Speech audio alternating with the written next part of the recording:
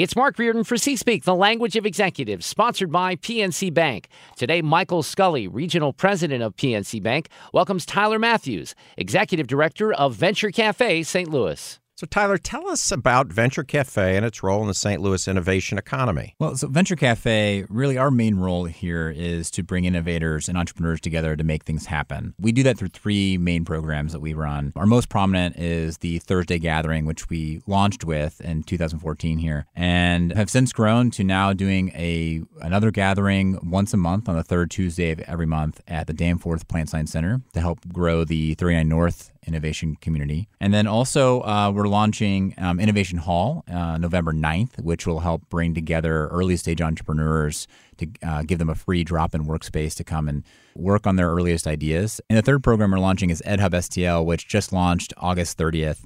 And this platform and space is really dedicated towards innovators in the education community that are taking on the region's most entrenched challenges in education. So do you really have 500 entrepreneurs that attend each week? Yes. So it's been a huge success. And out of the several Venture Cafe locations that we have globally, St. Louis is still one of the largest attended. And that includes Boston, Miami, Tokyo. And I think largely the success for why we have so many people coming every week is really because it's a unique environment that's really suited towards creativity and innovation. Traditional networking environments are great, but what we want to try and do is break down some of the barriers to get to creativity and to new ideas and collaboration. And in order to do that, you really have to have an informal environment. To anyone who's kind of looking at Venture Cafe from the outside, it looks very informal and very fun, very casual. And that's completely by design. There's serious business that's happening, but you work with people you trust and build relationships with. And so if we can create an environment where people feel that they can share their crazy ideas about their new product or startup, that allows for people to be open and to experiment and to share things that they wouldn't normally in a normal networking environment. And that's where the real rich ideas come from. What's an example of a successful collaboration that comes from your weekly or monthly gatherings? So one of the really exciting ones was a collaboration between two very unlikely people at one of the Thursday gatherings. Cofactor Genomics is a biotech company in Cortex. And when they were just starting out, a few years back, they were trying to get into Y Combinator, which is one of the national, or actually internationally premier accelerators. They were struggling with trying to get their pitch together to try and get into this program. They ended up running into a filmmaker because we really try to pull a diverse group of people there. It's not just biotech, not just tech. And because of that diverse background of people coming through, the filmmaker was able to help him walk through the narrative of how do you tell your story? Because it's more than just the numbers. You have to convince people the vision and really how big of a market it is as well. So he was able to help them walk through the storytelling aspect of what their company was trying to accomplish. And they ended up getting into Y Combinator, and the co-founder of Cofactor Genomics really gave a lot of credit to running into this filmmaker, who he never would have ran into it at like a biotech-focused meetup. Tyler, it seems there are several innovation centers in the St. Louis region. How are they different, and how do they all work together? So from St. Charles to 39 North to Cortex to downtown, there are several different innovation communities that are at work here that are all really building towards helping build St. Louis as a region and become a competitive tech and innovation community. And really what I think is very interesting, and I think is very St. Louis, is that while all of them are kind of, all working towards the same thing, and there's a bit of competition there, it's all very collaborative. It seems like everyone has developed their own niche audience. And whether it's focus on tech or it's a focus on ag and bio, like in 39 North, or, even small business, each one has its own way of contributing and supporting entrepreneurship.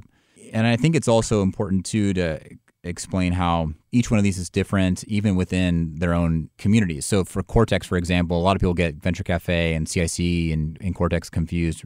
Cortex is a 200-acre innovation district. Really, I think the landmark everyone identifies with is the IKEA. And in there is several different companies, several different buildings. Probably the largest square footage, I guess, or footprint is CIC, which houses several different startups. And not just startups, but all the way up to innovation and software-focused teams like Centene, right? Fortune 100, 500 companies that are there. And then, on top of that, then you've got Venture Cafe. All three of these are separate organizations, but all of them work really well together to bring people together for collaboration and then also provide this sort of density that's necessary for innovation communities to be successful. Tyler, you've mentioned that density is important to the innovation ecosystem. Why is that? Density is important for what we like to call at Venture Cafe for serendipitous collisions. And what I mean by that, it's the unique opportunities to bump into people that you normally wouldn't bump into. And that's really where a lot of the innovation comes from, is from these serendipitous moments where you get to run into somebody while you're waiting in line for coffee and you start talking about different projects that you're working on. And then a lot of times those lead to new collaborations and projects. There's a well-known investor in the startup community who wrote a book on startup communities, and he mentions that density is one of the more important elements of that, of building a successful startup community. If you look at the examples that exist, you have, Union Square in New York, you got Silicon Valley, you've got Boulder. All of these have a lot of innovation happening across the spectrum, from the universities to startups to even the enterprise companies that are there. And by having them all within a similar physical proximity, you have these unique opportunities for people to bump into each other and to create something new. And in Venture Cafe, we even try to mirror that in a micro way, right? By bringing together all these diverse groups of people for a 5-hour period to bump into each other, more or less, and come up with these new ideas. Because really, there's this author and scientist, Isaac Asimov, who actually had a lot of really interesting novel concepts on thinking out of the box. And he says, and I think this is very true, that it's really not necessarily the people who are paid to innovate that are coming up with all the great ideas of the last several decades. It's always been side issues. It's like the patent clerk or someone else that's in the office that they have this problem that they want to solve, and they end up running into the right person. And from there is where these new ideas generally come from. For our entire interview with Tyler Mathews and more C-Speak content, go to KMOX.com/news. C-Speak, sponsored by PNC Bank.